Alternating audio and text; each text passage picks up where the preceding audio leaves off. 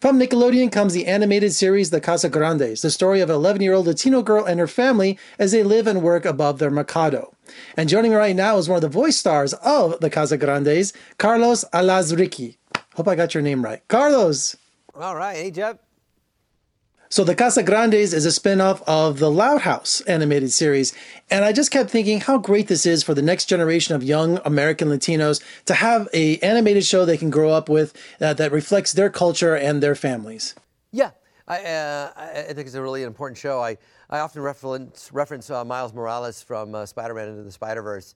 You know, it's the first time you have a series now where you can see people that look like you growing up. For me, it was sort of the opposite. You know, I grew up sort of white-looking, and it was easy for me to assimilate. I won the All-American Boy Award in high school, but would hear things like at home like, Carlitos, no me digas, tú tienes que hacer su homework, let's go.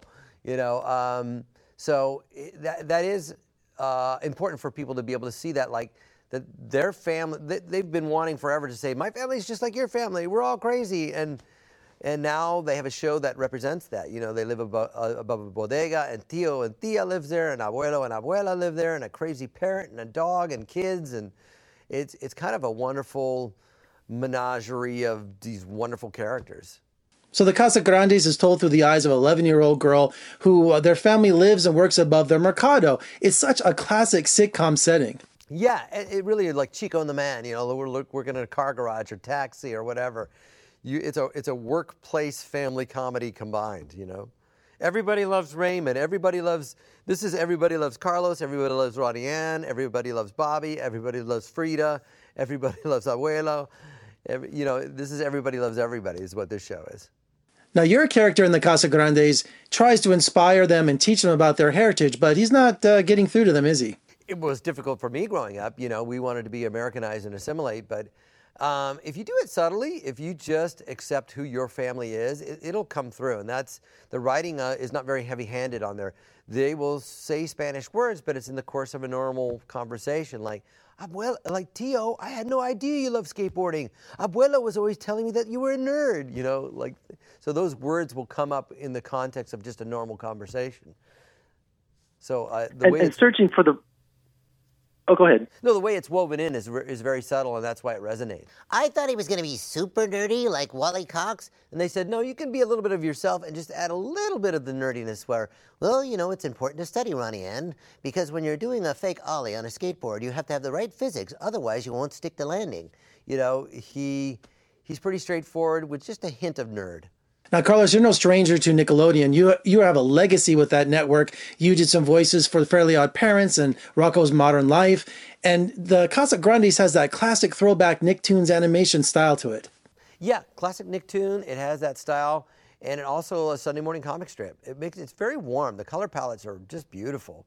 You could watch the show with the sound off if you wanted it and just look at it. It's just amazing. So, Carlos, take us to a typical recording session for the Casa Grandes. Well, we show up. We all love to see each other. We really do. We like each other. You know, Leah Gold is there, who plays Sid.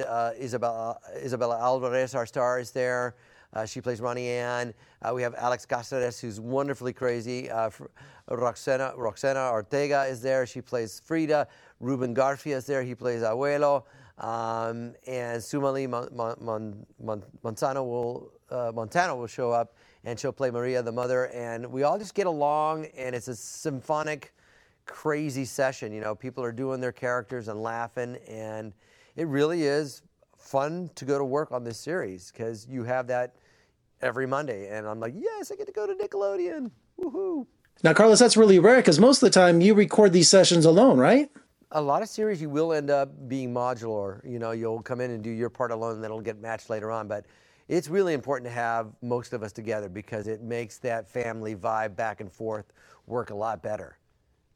And Carlos, you're not just doing voiceover work, which keeps you busy, but you're also doing so many other projects. Tell me about them. Yeah, I'm pitching things. I wrote a movie called Witness Infection. We have witnessinfection.com. We're almost done with post. Hopefully that'll come out in festivals and online and on different platforms. And busy doing some animation, some live action stuff. I'm doing a play out here in Los Angeles. If you're in the LA area, I know we're talking to Las Vegas, but you might visit. I'm doing a play called Suicidal Blonde and playing another Latino character, but I'm staying busy for sure. Carlos, congratulations on the Casa Grandes. And when you have a chance, come visit us in Las Vegas. We'd love to have you. Absolutely. Thank you. You can catch the Casa Grandes on Nickelodeon. And for more reviews and interviews, just surf on over to my website at vegasfilmcritic.com. I'm Jeffrey K. Howard in Las Vegas. Thank you for joining me. I'll see you next time.